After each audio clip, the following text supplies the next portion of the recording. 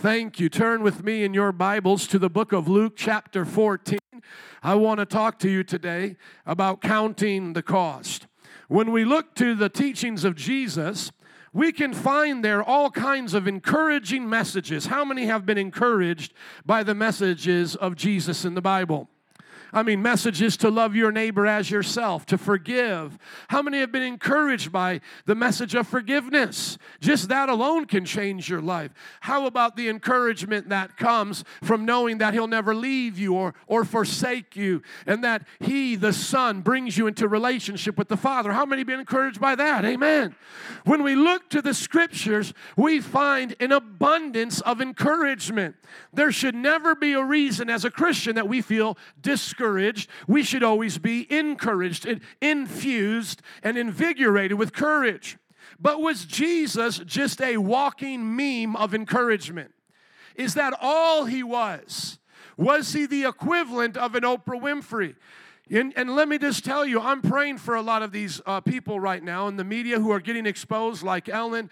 There's some things possibly with Oprah as well. A lot of these leaders who you have looked up to, let's just talk about Ellen because it's already coming out on her. And people have said, well, look how happy she is. How can she be really, a person that would go to hell, so forth and so on. And we see that behind the scenes, she's miserable. She treats people miserable. She's really a diva, has no love and respect for others. And of course, there's all these other things that are being exposed about her, which I don't have time to get into. But my point is that so often we just think Jesus is like Ellen. He's going to play some music. He's going to come on and dance a little bit, give out some free stuff, and then just, throw out some encouragement. I'll never leave you nor forsake you. Okay, you guys like that? Well, I got another one. Your heavenly Father loves you, and He has a mansion for you. Okay, listen, I got another one. He forgives you. He's going to change your life. And we just think that's what Jesus is. And He goes, okay, great, thanks for coming. We'll see you next time. We miss the fullness of Jesus when all we see is Jesus giving the encouraging side of the gospel.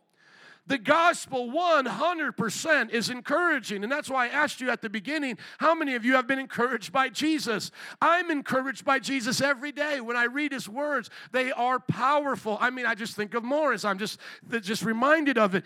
He said, I'm the good shepherd. I lay down my life for the sheep. How many of you have ever felt like a lost sheep, and that just feels good to know Jesus got your back? He'll leave the 99 to go and get the one. I mean, if I was just preaching on encouragement, honestly, I could preach 365. There's a lot there. But if we only, and listen to me, I'm saying only speak on the encouragement, then we are selling Jesus' message short. We are not giving the full remedy of the gospel. It's like you're hearing a lot about hydroxychloroquine, and it has to be mixed with zinc and other things. And so if you just take one without the other, the remedy is not as potent, it's not as powerful. And Jesus came full of grace, the Bible says. You love how I threw that in there, by the way. Anyways, they giving these doctors a hard time, but I just threw that in here on a Sunday morning. But listen, it's not just that Jesus came full of grace, He also came full of what? Truth. Those who know their Bible are sitting on this side today. I want to look at all of you here. He came full of grace and truth. Thank you. You're helping them today, Pastor Lauren. Thank you. He didn't just come full of grace. He didn't just come full of a Father's love that will always make you feel warm on the inside. He also came with some hard-hitting truths. He said, I'm the way. He said, I'm the truth. I'm the life. No one comes to the Father but by me. That's a hard-hitting truth. He then just said in that one sentence, He literally, not just metaphorically. I've had some Hindu friends as we debate together, and I love them, and I treat them as I would want to be treated. Trust me, I'm a good friend to those of other religions. But with my Hindu friends, they try to say that's just metaphorically. That Jesus just represents the way. Jesus just represents the truth. Jesus just represents the life. And Krishna could say the same thing, and Buddha could say the same thing. And I say, no. Jesus was very clear in His words.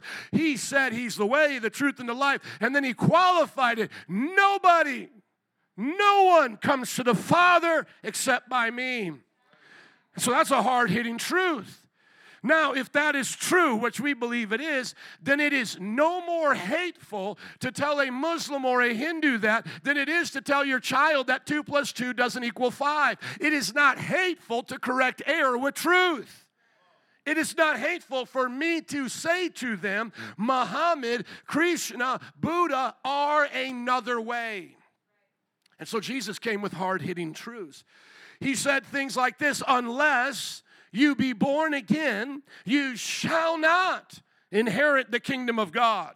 And this is where we get into fights with our Roman Catholic, Greek Orthodox friends and families who we know they believe in the triune God like us. They believe in the virgin birth of Jesus. They have an understanding of respect for the commandments of God on morality. We would agree almost line upon line upon line.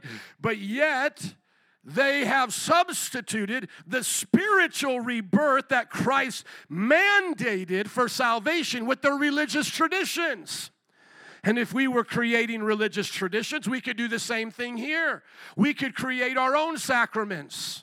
We could say the 101 discipleship program, that's a sacrament you have to go through to be in good standing with God. You're not sure yet if you're going to reach heaven. You might trip up and go to purgatory, but you have to perform this sacrament. This gives you a better foot coming into the eternal world. You have to do the second sacrament, the 201. How many know that would be a way of us manipulating some people to get more into our discipleship? You have to do this, this, this, and this, and this, and this, and this, and this, and then maybe at the end of the day, when you face God on judgment, you might be accepted into heaven. But is that what Jesus taught? No, he hit with the hard truth. He said, except you be born again. You cannot. You cannot. Who is he talking to, by the way? Is he talking to someone like Ellen who does not serve Christ, lives a lesbian lifestyle? Is he talking to someone that's like Hitler, that's a racist and a world dictator? No, he is talking to a religious leader who has literally done all the kinds of things religious people do. In other words, he's talking to somebody that's probably a religious person than your Catholic friend, your Jewish friend, your Orthodox friend. And he says to Nicodemus, that religious Jewish leader, he says, unless you are born again, you cannot. You cannot. Nicodemus, I'm not talking about the one selling their body on the corner. I'm not talking about those over here that live a perverse lifestyle. I'm not talking about criminals. Nicodemus, I'm talking directly to you. You cannot enter the kingdom of heaven. You cannot see it. You cannot enter into it. You have nothing to do with it. And then in John 3:16, just a few verses afterward, he said this, that God so loved the world, he gave his only begotten Son, that whoever believes in him shall not perish, but have everlasting life. But what does 17 and 18 go on to say? Just put it up for us, dear brother. We always quote 16, which is very powerful. It reminds us of God's love. But the following verses teach us that by default we're not good people, but by default we're condemned. Look at verse 17. For God did not send his Son into the world to condemn the world, but to save the world through him. Whoever believes in him is not condemned, but whoever does not believe stands condemned already, because they have not believed in the name of God's one and only Son. So everybody think of it. This is a hard-hitting truth. Do we come into the world kind of good, and then over time it's only a few bad people that get condemned? Or do we all start off condemned, and then only a few choose the path of salvation? See, which way you see it is how you're going to see Jesus. And this is a hard-hitting truth, because a lot of people think, well, that's unfair. How could God allow us to be born in a condemned state? That goes back to Adam and Eve, and to God giving them the representative power over the human race. In other words, what they did was going to be the decision for us all. And when they chose sin, sin became the default of our race. The human race became the default of our nature. So as I like to say it, it's like this. Through Adam, we all became sinners. Through Christ, we all become saints. Who are you with? Are you identifying with Adam and the human race separated from God? Or are you identifying with Jesus, the perfect God-man, the perfect human who died and rose again for the forgiveness of our sins? Somebody say hard-hitting truths. Look at your neighbor and say that was just the first introduction. I've got to work this up. Luke chapter 14, verse 25. Now, this is what I want to say before we read it. So not only do we receive encouragement from Jesus, we also receive hard-hitting truth. Now, before I read this, I want to ask you a question. What are most churches focusing on today? Most of them. Come on, let's just be honest. What are most preachers focusing on today? The love and grace, encouragement. Thank you for helping a preacher. Why? Because as we mentioned last week, pragmatically, it seems to work better. They say things like this, well, if you want to attract people, use honey, not vinegar. Right? If you want to have friends, you must show yourself friendly. They point to that scripture in Proverbs. And then they begin to say things like, well, can't everybody, not everybody can take this. Is everybody ready for this? No. And if they can't take those kind of commands, you got to ease them on into it. You got to go easy with people. And so now what begins to happen and has happened in the church is that when people actually hear the ultimatums of Jesus, they think they're un-Christ-like. That somehow when I project those ideas, when I teach that as a preacher who wants to preach the fullness of the gospel, people then look at me like I'm crazy and that I'm un-Christ-like. The problem is you can't be more Christ than Christ himself.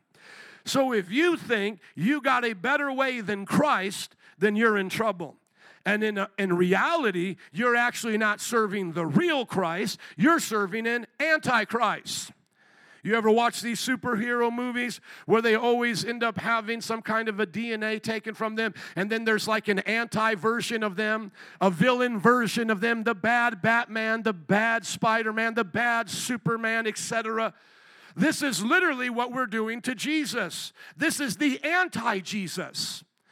Being involved with an antichrist does not always mean you literally worship a cult leader or that you are denying outwardly the Bible and so forth. When John the Revelator was writing in his first epistle about the spirit of the Antichrist, he actually didn't include any of those sci-fi details. We know that there's going to be a lot of things that look sci-fi in the end times, and we know there's cult leaders who claim to be Jesus and they're false Christs, etc. But when John wrote in his epistle, 1 John, that there are many antichrists, and then he begins to describe what they do, he didn't say, well, they drink blood, they wear, horns on their head and all of those things. That's what Beyonce does, right? No half kid wearing horns on her head, though. And it's no coincidence she came out with Black as King after Kanye came out with Jesus as King. Y'all better get woke on that. Okay, but I got to keep talking about other things next time. Amen. Amen. He said talk about it. I got to keep moving, though. Amen. I love you, though. That was a good one. Okay, but when we think about it, we're like, oh, Antichrist means they're satanic. They're like this. No, when he describes the Antichrist, what does he say? He says they deny the Father and the Son. So what does that mean? Doctrinal teachings can affect how you see Jesus. If you don't understand the doctrine of Jesus being God's Son, manifested in the flesh, being fully God and fully human, and then dying on the cross, etc., you don't have the right Jesus. Why do I say all of that? I say that because today I think what a lot of people are hooping and hollering about and going to church worshiping is actually an anti-Jesus. Because when they get confronted with the real Jesus, the Jesus of the Bible, it freaks them out. That's why even in a church like this where we seem to be pretty radical, we get the branches and the bad fruit shooken out all the time. And you might think to yourself, Pastor, I don't see anybody ever leaving here offended. I came already offended knowing that you believe such and such, and God had to deal with me. Or I came looking for a church that I know was going to step on my toes or my culture's toes. But yeah, it happens. It could even happen to me. Why? Because the gospel becomes offensive when our hearts are not right. And at any time when your heart is not right, you and I have the potential of becoming a Judas and then wanting Jesus to be a different Jesus. And so we have to guard our hearts from worshiping a Jesus that's not the real Jesus. A Jesus that's the making of our own imaginations that we feel fits in better with Jack Black, Bill Maher, CNN, and everybody else that wants a piece of our Jesus. This is not a buffet-style Jesus where there's something for everyone. And you can kind of potato head Jesus and put a little bit into Jesus that you want to see put into him.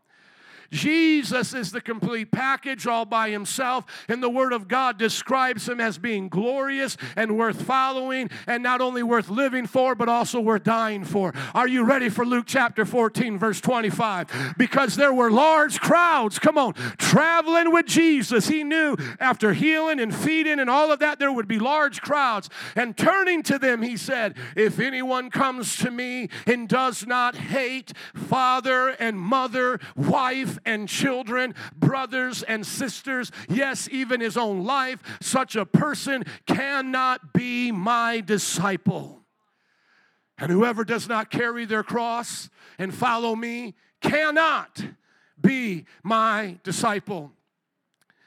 Right here, some of you are amening with too much happiness in your heart. I've been ready to hate my brother. I've been ready to hate my wife. I've been ready to hate my husband. I've been ready to hate somebody. You're amening too happy right now. But the truth is, that's shocking. Is it not shocking to hear Jesus say that? The large crowds are there. Why? Because he's been encouraging. He's been feeding. He's been healing. He's been tapping the children on the heads and blessing them. And then he turns around, instead of sashaying, instead of turning around, having a party with them, he turns to them and he says, if you don't hate these folks, you can't be my disciple. You can't. It's impossible to be a disciple of Christ and not hate. See, a part of love includes hate. That's why when we talk to people about the problem of evil, if they don't have a God, there is no problem with evil because there's no such thing.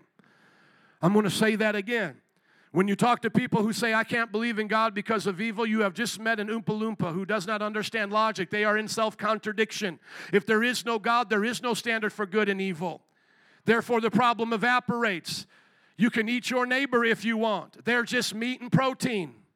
The meek become meat. The weak become meat for the strong, in other words.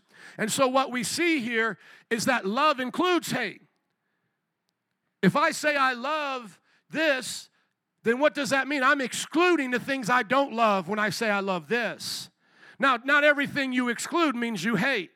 I love chocolate chip cookie ice cream, but that doesn't mean I love chocolate chip cookie dough ice cream, but that doesn't mean that I hate cookies and cream. It just means I love less. But I hate some stuff that looks like ice cream. I don't know if you've ever tried to have diet ice cream. I'm not talking about yogurt, but I'm talking about like some diet ice cream where they try to put some things together and then call it ice cream. Some people have tried to do that. I just don't like that stuff, okay? Vegan ice cream, thank you. Yeah, because they don't use real milk, right? Okay, we'll pray for you. Lord, help her. But that's the truth. People like it. I don't like it. They don't use real milk. What are you thinking? This is a problem. But there's people who like it. But follow me here. When Jesus said, hey, some people want to take off the word here and just say he meant love less. Love less. No. He literally meant hate. It's not just, he says, I want you to love me so much as you would love something like chocolate chip cookie dough and then love your family after me and like how you would like cookies and cream or vegan ice cream or whatever. No, he's not saying love less. People have tried to make his words mean something that they don't, to take away the power here of what he's teaching. He is actually saying hate, actual hate. And what actual hate means, disgust, dislike, want nothing to do with. Now at this moment, if that is true, the first thing that comes into our minds is this must be a contradiction. Because he honored the 10 commandments that teach us to love and honor our parents. We also know that he taught us to love ourselves because he says, love your neighbor as yourself. So if you don't know how to have self-love, how can you give somebody else love? So is there now a contradiction? And also in the scriptures, it talks about husbands loving their wife, and of course we're supposed to love our children. So is there a contradiction? No, it's a both and. I love God and my wife and children and all of these things, but I also hate my wife and children, my own life, and all of the things he mentioned. Is it a contradiction? No, it's a both and. Why? Because I hate any person that has an agenda, including myself, that is outside of the will of God. I don't hate them for a superficial level, or as in the way the Bible says to love and forgive and don't hold against. No, I'm not talking about that. I'm saying if my father today was to forbid me to come to Christ or to be in church or to serve God or to be a disciple, I would hate his role as a father in my life. I would say, Father, I hate everything you stand for right now because you are against me serving God. It says even your own life, that if your own temptations try to draw you away from Christ, you are to hate them and hate everything about who you would be without Christ. So that means you're supposed to not look back on the things you used to do as a sinner, as the good old days. You're to look back and say, I hate that person for what they did. Not that I don't love them as a creature of God or as a way that I can love the human race. No, I hate the values, the way that they are. Somebody might want to summarize like this: to love the person, but to hate the sin. That would be more closer to what Jesus is saying here. But we have to understand how serious he is here, because if we miss it, we'll think while trying to do good for our family, trying to do good for our brothers and sisters, that we can actually compromise. And we are supposed to understand the power of that word hate, because there is zero room for compromise when it comes to Jesus, no matter who the author of that compromise is. So let's say you're married to someone. They go, I don't want to go all in for Jesus. You are not to compromise your faith for your spouse. You are to go full in for Jesus. You are to go all in for Jesus and say to them, you cannot stop me from serving Jesus. You will not manipulate me with this relationship. Now, most of us in this culture, up until this point, probably never had to really do this. So we were able to see in the command here something that would be relevant to somebody else but not to us. We would understand if my mom ever wanted me to stop serving God, then maybe I would have to deal with that, or if someone in my family. But most of us have grown up in an era that when we go to church, we make moms and dads happy. When we go to church, we make our spouses happy. When we bring our children to church, we make them happy. They like Sunday school and all of these things. But what we have failed to understand is that this was always going on in a different place. For example, when we have Mother's Day services and the dear mothers bring their children with them, sometimes they're adult children, and they say, this is all that I've asked, is that you would come to church with me on Mother's Day. That's something that we love. But in China, your mother wants you to go with her to the Buddhist temple on Mother's Day. Do you hate that? Do you hate that your mother's trying to manipulate you to worship a false god? Because the same thing that we call sentimentality, to be sentimental, that kind of low love or that kind of superficial allegiance can actually be turned to anything and everything. Your brother's a homosexual, has now gotten engaged and wants to get married. Can you come and support me? I would love for you to be there. And then the other Christian family members, maybe your backslidden sister or your backslidden brother, they come and they're told by that brother, you're so loving. I just appreciate you. That meant so much to me. Not like so-and-so. You see, what Jesus is saying is you have to be ready to be put in those places. It doesn't mean that we wish harm for them. It doesn't mean that we don't love them in a greater sense of wanting God's best for them. It just simply means that we hate whatever they stand for that is coming against us and our Lord. And Jesus said, if you don't do that, you cannot be my disciple. And the example that I've given over this passage before is just imagine you're on a cliff, you are rock climbing, and as you are there, you're hanging on, and you're just doing your best to go to the next level, and you're just putting everything you have into it. At that moment, could your mother hang on to you and you still climb? Could your father hang on to you and you still climb? Could your sister, your brother, could your own children hold on to you and still allow you to climb? No, because the journey ahead of you, it takes all of you. You have nothing left. You have nothing left. Are you listening to me? It is between you and that mountain at that point. And Christianity is all or nothing. And if you haven't given God everything and you're holding back a little bit for your culture or for, your national pride, or you're holding back a little bit for your sexuality, or you're holding back a little bit for your wayla, and you're holding back a little bit, God says you can't. It won't work.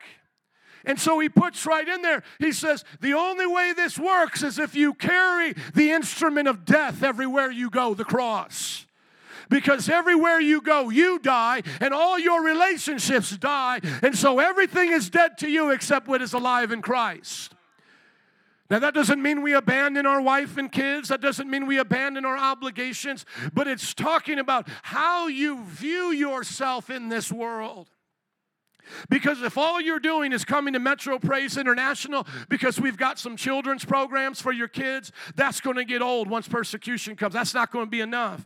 If all you're doing is coming because someone invited you and that person's cool and you guys like hanging out here, that's not going to be enough. So if all you're doing is something for a temporary benefit, it won't be enough. Jesus said, you have to hate anything that gets in the way of you serving Jesus. These precious, precious people, cannot be what you serve Jesus for. I know a lot of people find the nobility in doing things for others, and that is true, a self-sacrificing life. I work to provide. I do this for my kids. We get that. There is nobility. There is something righteous in that. But when it comes to serving your Creator, there is nothing that you can serve your Creator for. There is nothing that you can put before your Creator as if this is the reason why I serve you. I serve you so that I have a better life with my family. I serve you for these different reasons. No, it can only be I serve you because you are worthy. You are worthy. Holy, holy, holy is the Lamb of God. Only the worthiness of God is why we serve Him.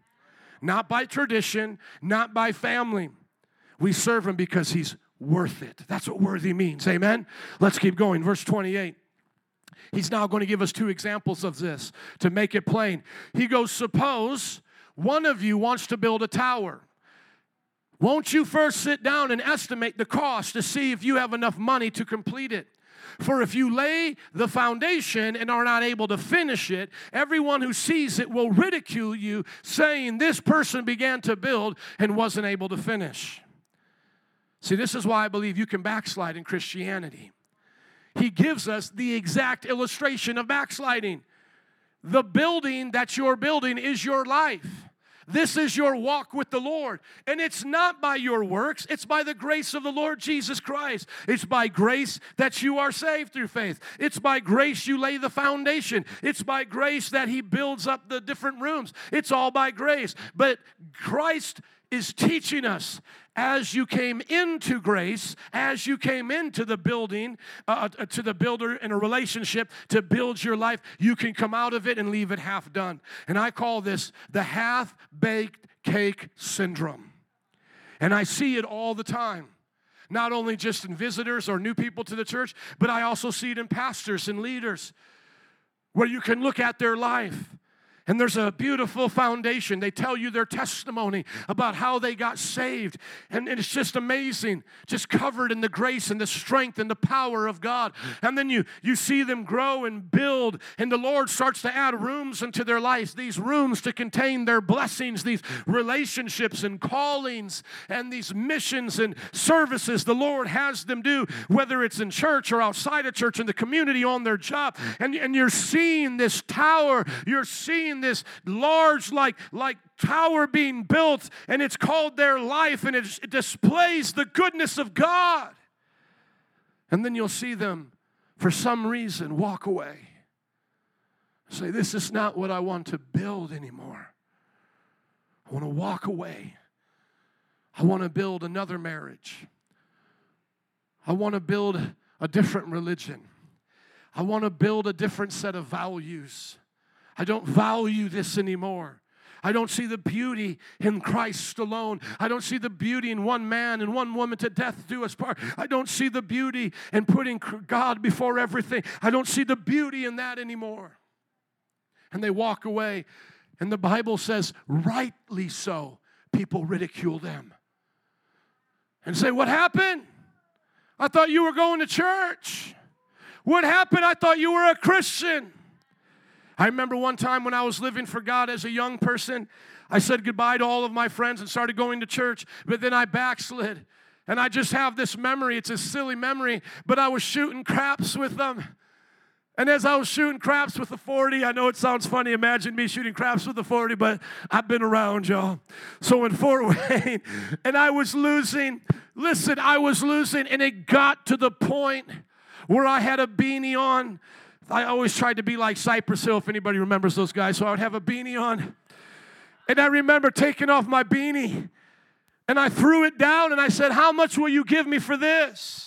God is my witness. It was the same day I quit on church. I was supposed to be a part of the youth group team to reach my high school. They chose a different leader other than me. I got so offended, and I said, I'll show you. And I went out with my friends, got a 40, was shooting craps, lost everything until all I had was my beanie. And they looked at me, and they said, I thought you were a Christian, man. What's wrong with you? What changed?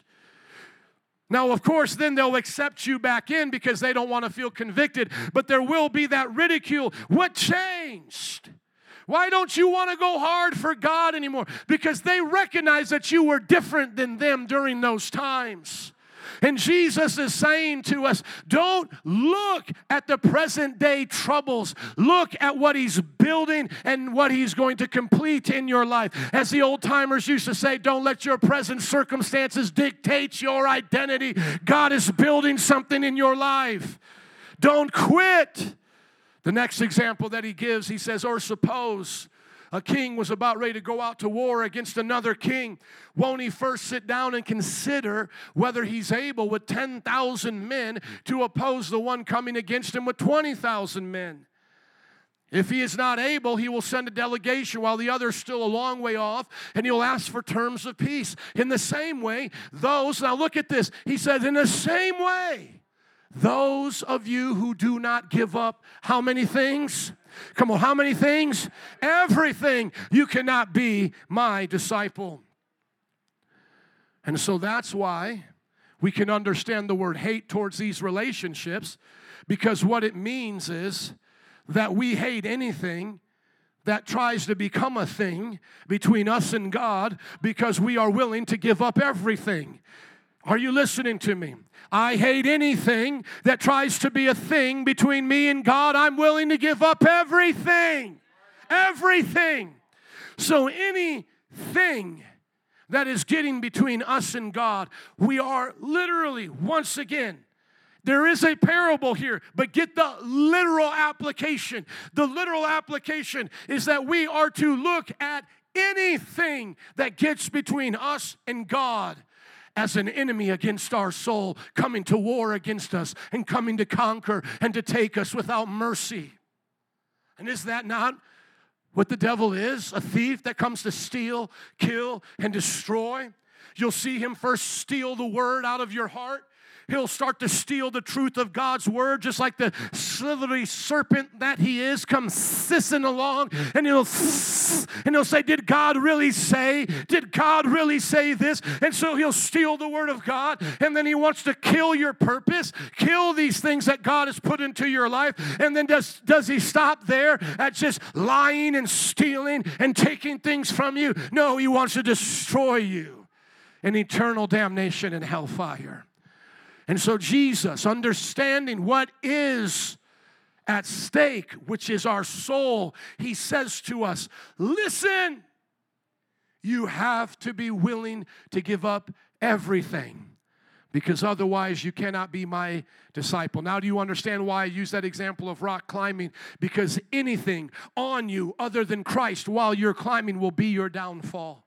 No matter how noble it seems, no matter how noble it will seem to those around you, or how disrespectful it will look when you don't value that thing as they do. Well, it's just your brother's wedding. I mean, can't you just come and sit down and support him? It's only 45 minutes. You know, your brother's gone to your church services. Your brother's gone to your thing. After all, he's your brother. See, when you say no to the homosexual wedding, because didn't they used to say, if there's anyone here that objects to this, speak now or forever hold your peace? Could you rightly be a witness? Because haven't you heard people say, among all the witnesses here, we now pronounce you man and woman, etc. Could you be a witness of something there without having an objection to that? You couldn't, not in a clear conscience. And so they will see everything you're calling love as hate. And everything that you're hating, they're going to love. Do you understand what the world is doing now? Everything that you're doing right now out of love, they consider hate. They consider it hateful that you come to a church like this. They consider it hateful that you believe Jesus is the only way. They consider it hateful that you believe in an eternal damnation. And they consider love everything that you're against right now. It's love. And God is speaking to us, and He is telling us that we have to be able to give up everything. Look at the last example He gives us, salt. He says is good. How many like some salt on your food? Too much? I know it's not good for you. But how many like some spices, some cayenne pepper, some fa-ya-ya? Come on, spice it up. Every culture here I know likes it like that, except the gringo culture. I see some Anglos in here. Will make you blush and sweat a little bit at the barbecue, but come on with us. I've got adopted into the Cajun culture, and now the Cajun and Latino culture remind me so much of each other. I call myself the raging Cajun Latino, okay? But I love salzone, I love cayenne pepper, I love hot sauce. But it's talking, Jesus is talking here, that if salt has lost its saltiness, if it's no longer good for that purpose, how can it be made salty again? It's neither fit for the soil nor for the manure pile. It is thrown out. Whoever has ears to hear, let them hear. I had to go to the commentaries and understand, why were they even throwing salt on manure to begin with? What y'all doing back in those times, But it was a part of them in their agricultural society to use manure as fertilizer, which is still popular today. And the salt, when it had the iodine in it, would be as a preservative to the different biological things that can happen in the manure. So instead of creating other kinds of things in manure, the salt would help just allow it to remain as a fertilizer and not things like, bacteria would grow in and so forth. And so literally, Jesus, the same one that said, I leave the 99 for the one, says now to that person, hey, I rescued you. I got you, adulterous woman, from turning tricks. I got you out of this mess of being a sinner. I've got you out. He now turns to them and says, if you don't follow me to the end, you're not even worth throwing onto a pile of crap. That's how worthless you'll be. Because, we come as that one. I know Jesus came and got me from shooting dice and, with a 40, doing all of that. I know Jesus came and got me. And when I came, He put a nice robe of righteousness on me, and I felt good to be in church and to be washed and to be clean. And it felt good to have a friend that sticks closer than a brother. But I can tell you, He has spoke this to me. Joe, if you leave, if you go back to that, you're not even worth dung anymore. You will be cast into a fire of eternal torment. And we look at that and we go, Jesus, how could you ever say that to somebody? They won't even have enough value to be put on manure? How could your creation go from being the apple of your eye, the splendor of your glory, the reflection of your image, greater than that of even angels, to now not even being worth sprinkled on manure? Why? Because God created us to be like Him, but Satan has come to make us like him. And we have a choice. We can either be like God or we can be like devils. And if we turn our back on our Creator, we have no value, no worth in His kingdom. Bill Gates, richest man in the world, to the greatest people who have done charity, to all of the religious leaders like Mahatma Gandhi and other political figures, if they have not built their life upon the foundation of Christ and let Him complete them and make them and mold them who He wants them to be, they will be cast into the lake of fire with the devil and his angels. Now, do you know why they crucified Him? You don't crucify somebody just saying he loves you all the time. Could you imagine now nudging your neighbor going, hey, I thought we were just getting free food. What is he talking about now?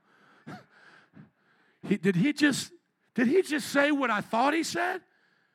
That if I don't follow him, I'm not even worth manure? Did I just hear him tell me that I need to hate my mother as she is a worshiper of Zeus? That's my culture. How dare he speak of my culture that way? We're Zeus worshipers. Anybody watch the movie Gladiator? Had his little statues and idols. Dies a heroic death that always makes me cry. But his last moments would not be his hands running through the grain fields, coming to his children. The Bible story ends with the gladiator entering into eternal darkness forevermore. He was against God under His wrath. And the God who offered him forgiveness and salvation, he would not bow his knee to. So no matter how heroic he was to Rome, the gladiator, the fictional character, if you're tracking with me, is deserving of hell and damnation. And without Christ, that's where he goes. So in our minds, Jesus is flipping it all around. He's not making us judgmental preachers that say, y'all going to hell.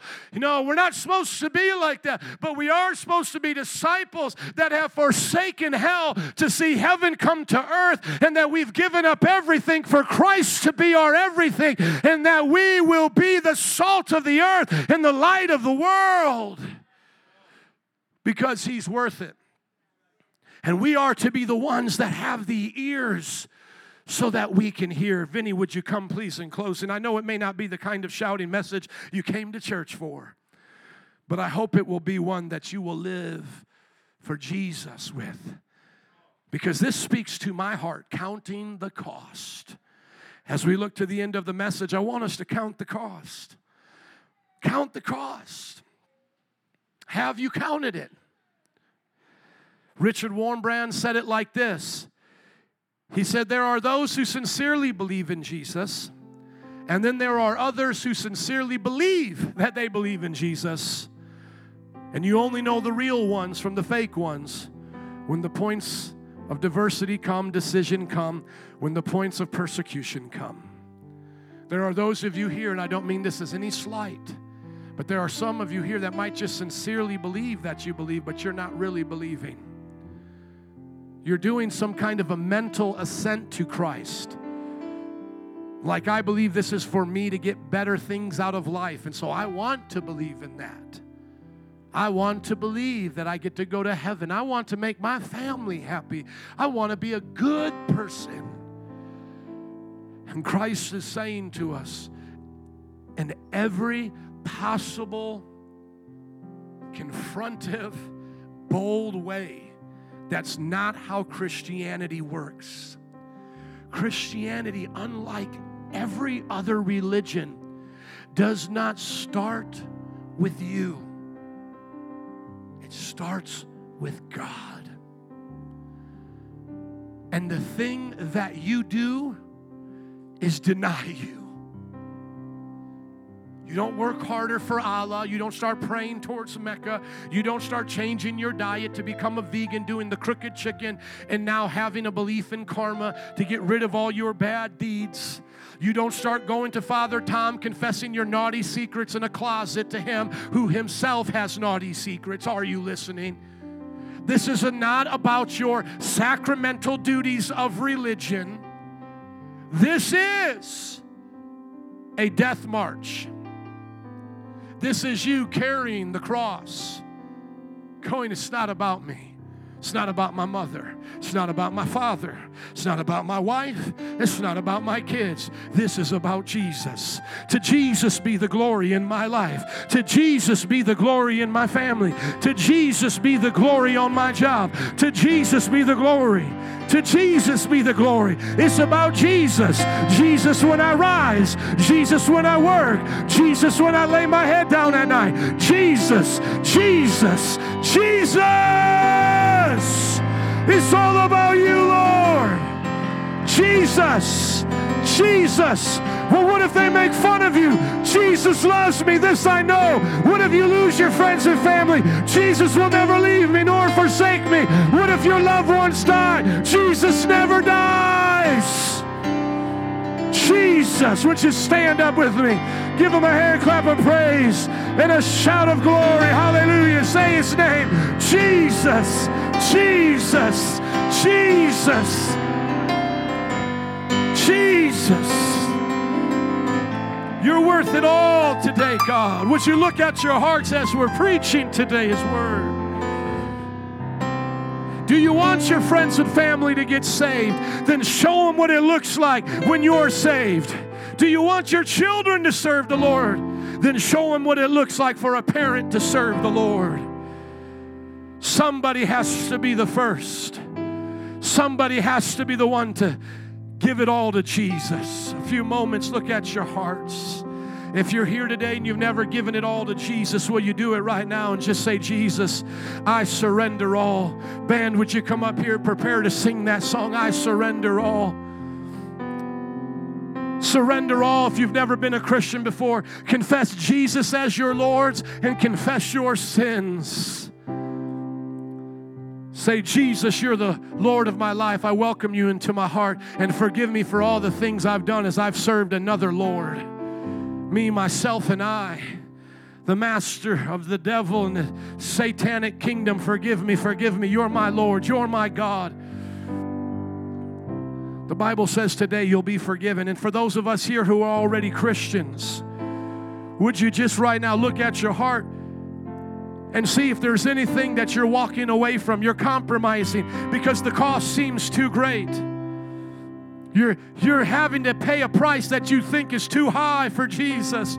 Would you look at your heart and just repent of that and say, Lord, I surrender it to you. I surrender my marriage to you.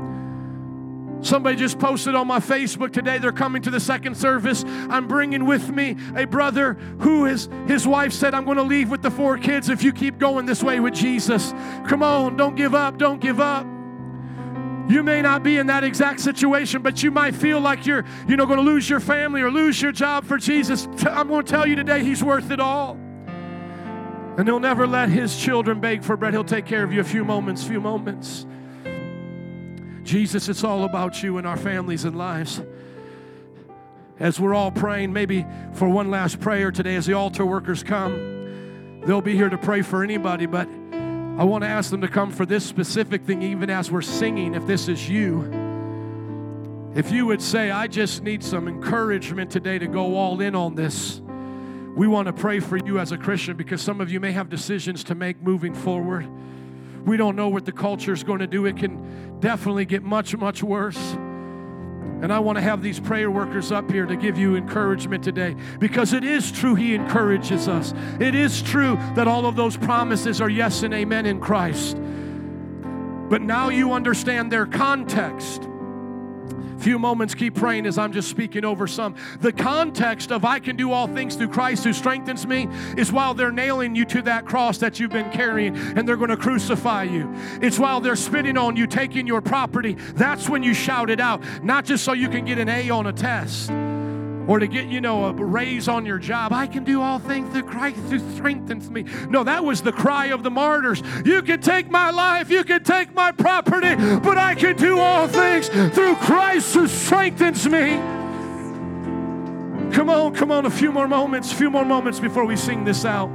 Pray, and then we'll dismiss in just a moment, but don't leave until we dismiss formally because I sense God's moving. Keep praying as the band begins to sing. All to Jesus. If you need prayer, come on down. Especially if you need encouragement. You're not alone today. We'll respect your space as much as you need it today, but don't leave without prayer.